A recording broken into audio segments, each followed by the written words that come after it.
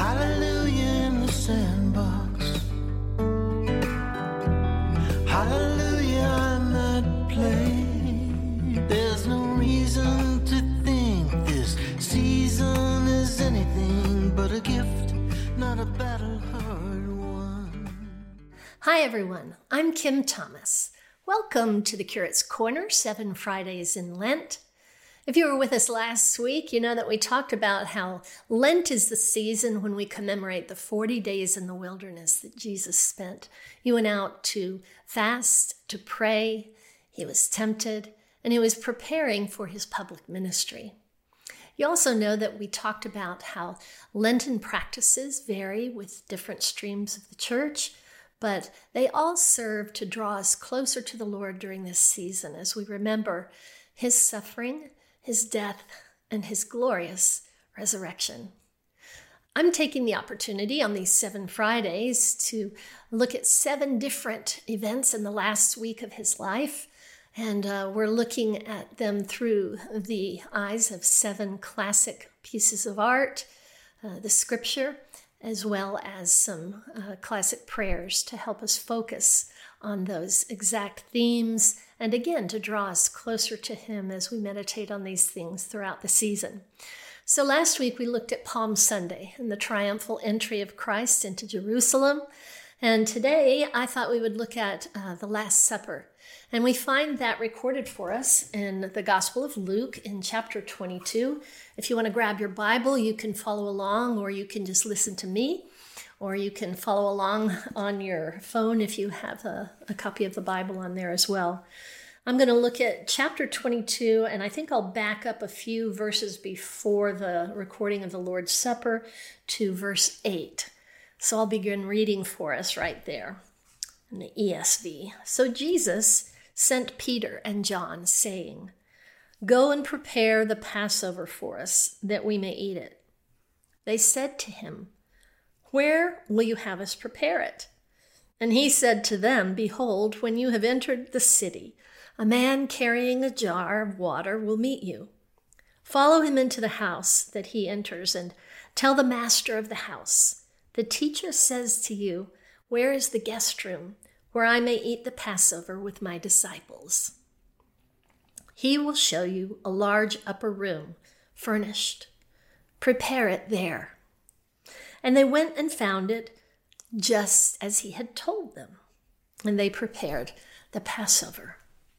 And now verse 14. When the hour came, he reclined at table, and the apostles with him. And he said to them, "I have earnestly desired to eat this Passover with you before I suffer." And in the original, that word earnestly, it's a deeply passionate reference. He earnestly, as in he desired to desire. So he's really expressing his heart here, how much he was looking forward to eating this meal. "For I tell you, I will not eat it until it is fulfilled in the kingdom of God." And he took a cup, and when he had given thanks, he said, "Take this and divide it among yourselves. For I tell you that from now on I will not drink of the fruit of the vine until the kingdom of God comes." And he took the bread, and when he had given thanks, he broke it, and he gave it to them, saying, "This is my body, which is given for you. Do this in remembrance of me." And likewise the cup after they had eaten, saying, "This cup that is poured out for you is the new covenant in my blood. But behold, the hand of him who betrays me is with me at the table. For the Son of Man goes as it has been determined, but woe to the man by whom he is betrayed." And they began to question one another which of them it could be who was going to do this.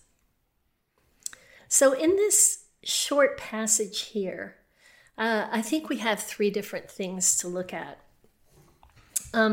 One of them is that this is the last Passover meal and the first communion. Jesus is explaining to them that while the old covenant required this sacrifice of a perfect, spotless lamb, that from now on, because of his sacrifice, he would be that perfect, spotless lamb. That because he, who was the sinless one, came to bear our sins on our behalf, he came to bear our sins so that he would be that perfect, spotless lamb. We would no longer have to have that sacrifice and those ceremonial laws. And so he says, take the bread and eat it, because this is my body. Do this in remembrance of me. So he's preparing them for what's about to happen, but also showing them that this is the new way, the new covenant. And so then he says, and this cup, this is my blood. Take this in remembrance of me. So we see here the end of the old covenant and the beginning of the new covenant as he has this meal with them gathering around this table. Note too that Christ has overseen all the details, everything from the small details to the eternal details. And that for me, that's important to my heart. I noticed once again, just like last week when we looked at the triumphal entry and Jesus told the disciples to go and get the donkey and the foal and tell the man that the master has need of this. And they went and they found it just as he had told them. Then again today, he has told the disciples in chapter 22 to go and they'll find a man and tell them that the master has need of this room and prepare it there. And they found it just as he had told them. And I just love to see that Jesus had prepared details like small details, a donkey and a foal, and then a room with the furnishings necessary for this meal, that all these details had been seen to. And then on a grander scale, we see God's ultimate provision, his ultimate sovereignty in the details that are most important.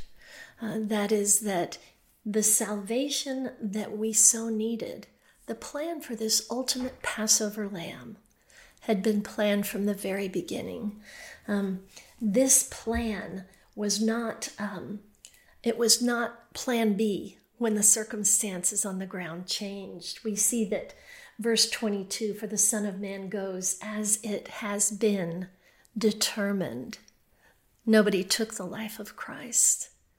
Judas, his betrayal was not the reason for Christ's sacrifice. It was planned from the very beginning. You see, God the Father planned our salvation. God the Son accomplished our salvation, and God the Holy Spirit applies our salvation. All these things were sovereignly planned. And that warms my heart. I hope you see those details so importantly planned out and displayed right here in the gospel for us by faithful Luke, who records all the details so carefully.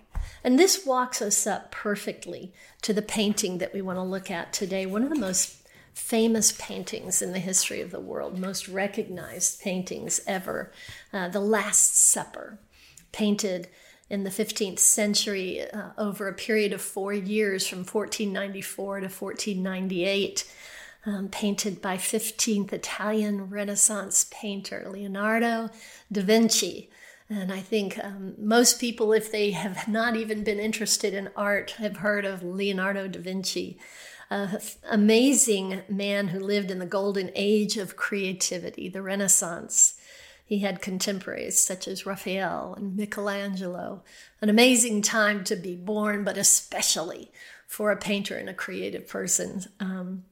One of the most extraordinary minds the world has ever known is Da Vinci. He was the definitive Renaissance man. And in particular, they called him a polymath, someone who was the master of several different disciplines. In particular for him, art, science, math, engineering, all of these things. And someone like that today would be Elon Musk, I think they've called him a polymath as well, someone who has mastered many disciplines. But Da Vinci's curiosity in all things was the key to his inventiveness. He even had drawings that were precursors to a helicopter. Just a fascinating imagination and a skill unlike many ever to come along. He apprenticed as a young man in Florence, where he flourished and mastered many skills and disciplines. And then almost 20 years later, in Milan, he would come to take on one of his most monumental tasks, and that was the Last Supper. And that Last Supper was painted on the wall of the refectory of the Santa Maria del Grazie in Milan, Italy. I did that with my most proper accent, I hope. This was just outside of Milan, and the painting itself is 180 by 350 inches. If you can just get a sense of how enormous this painting is. And a refectory, if you've heard that term before, it just means a dining hall. So this was the dining hall of this place where probably where the monks would come to gather. They would eat there, but also it was a gathering place for them. What an honor to have this amazing piece on the wall. Jim and I saw it several years ago. We visited there, and it was truly surreal is the only way that I can describe it. You go in, and one time slot permits 25 people at a time to go in for 15 minutes. And you go in through what is sort of like this airlock, and then you're allowed to enter in. They're trying to keep down the dust because they're doing their best to preserve this marvel. And unlike traditional frescoes of his time, Leonardo painted this not by putting pigment in wet plaster, but instead he painted it on dry plaster. And that was not successful for him. And almost immediately it began to flake off, and he had to go back and touch it up several times. And it just was not a successful thing. He did this because of the style that he was painting in, and doing it dry helped him to be able to create the effect that he liked, but it was not successful. The experiment disappointed many, and a few decades after the work was finished in the mid-16th century, much of it had already begun to disappear. Ironically, now it's the only surviving beautiful mural that he ever did. The canvas of it, reproductions of it, you can see those at the Louvre, but the original, there is just something special. Even though every bit of it is not there, there is truly something surreal about standing in the front of this failed fresco that has such a beauty to it. In the several centuries after the painting was finished, this beautiful piece went through several hits. It is really amazing that any of it is left. In 1652, in the mid-17th century, the monastery residents cut a new door in the wall of the deteriorating painting, which removed a chunk of the artwork where the feet of Jesus was, down over the center in the bottom. Okay, I understand that back then, Leonardo da Vinci was not all capital letters, Leonardo da Vinci. But still, I just can't believe they cut a hole in this beautiful painting so that they could access the kitchen on the other side. But so that happened in the 17th century. Then in the 18th century, Napoleon Bonaparte's soldiers turned the area into a stable, and so that further damaged the wall. And then during the early 20th century, in 1943, World War II, the Nazis bombed the monastery, reducing surrounding walls to rubble. And miraculously, somehow, this wall remained standing. It's truly, truly a miracle. Then in late 20th century, in 1980, the church was listed as a UNESCO World Heritage Site. And thank goodness, that means that it will be preserved for many generations to come. And I, for one, am very grateful for that. And that means that they'll continue to do their best to preserve the site. When Jim and I were there several years back, not only was the site preserved to this extent of having these airlocks and minimal people being allowed to go in, also they had a temporary display there with several of Leonardo da Vinci's original sketches for the hands in the painting. And that was quite a treat, because I don't know if you've ever tried to draw hands, but to me that is the penultimate of skill, drawing hands. And that leads us to the painting itself, because of the focus that we see in the painting. The Last Supper, 1494 to 1498. It took him 4 years to paint this, which I think is pretty much a masterful amount of time to paint such a work. Da Vinci did choose to paint the scene. He put this in the time just like what we read from the gospel here today, right when Jesus told the disciples that one of them would betray him. He captured that scene. I've got a copy of the painting right here in front of me as well. So I'm looking at it while you're looking at it. And he captured the moment when he has told them one of them will betray him. And I think it's an amazing thing that he chose to do that moment at the Last Supper. And what we see is kind of this swarm of movement and expressions, sort of a sense of chaos, but a quiet, calm chaos. And he's captured that in the hands of the disciples. We see sort of this energy. None of the hands are doing the same thing. Every hand in the painting is in a different expression. The disciples are devastated by what Christ is telling them, that one of them would betray him. And they're conveying their feelings dramatically through their body language. Leonardo da Vinci was known for capturing body language in his paintings. Maya Corey, is an art historian at the University of Oxford, and she referred to this aspect of the painting this way. The Apostle James flings his arms out in shock, and James is to our right and to Jesus' left. You can see both arms extended, his face registering horror. John the Evangelist turns away from Jesus in pain, and John the Evangelist is the young one, painted almost effeminately to Jesus' right, our left, and you see him looking down as St. Peter grabs his knife and gestures in disbelief. And Peter is the heavy, he's got kind of a beard and has his hand extended to John, just to the side of John, and gestures in disbelief. Then we see Judas, and he is to the front of Peter. Judas' pose reveals his guilt. Unlike the others, he does not gesture wildly or in sorrow, but simply turns to Christ in surprise and clutches to himself a bag of coins, the payment for his betrayal. I think you can see in his right hand there is that little bag of coins, and Da Vinci portrayed, even though we know that Judas didn't have his bag of coins at this point in the story, Da Vinci has portrayed that here, foretelling of his coins, the one who would betray.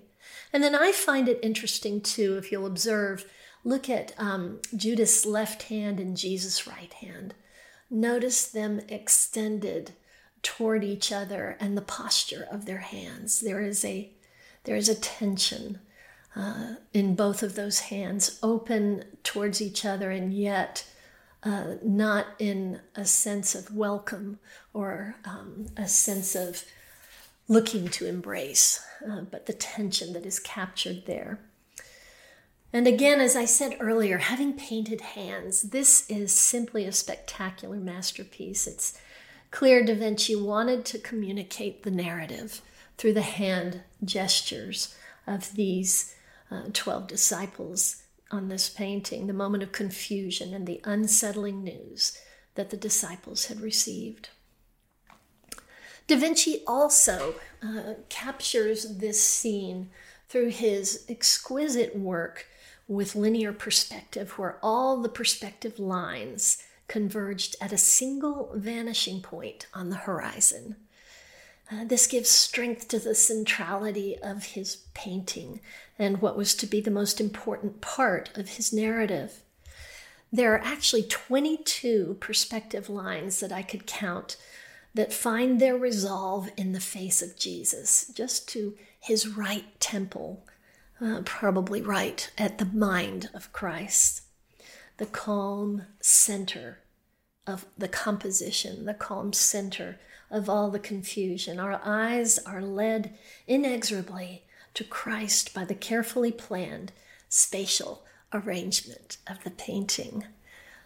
He was just a master with his skill in engineering and mathematics, and then obviously his work with the brush to capture that in this painting and draw our eyes right there. I think this is a good place for us to find our focus and our meditation for this week, particularly in the midst of unsettling times in our own global context, as we look at wars and rumors of wars, as we observe, unlike any other time, we can watch wars unfold in front of our very eyes.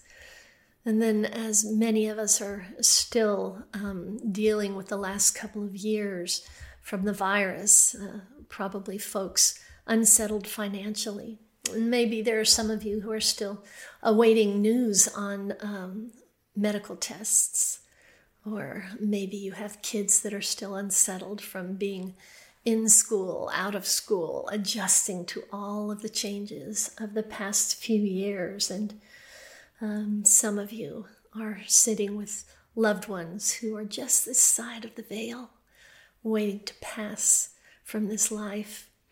And with all of those unsettling, maybe 22 perspective lines, perhaps for us today, we can also find the resolution of all those things settling in the peaceful place of Christ.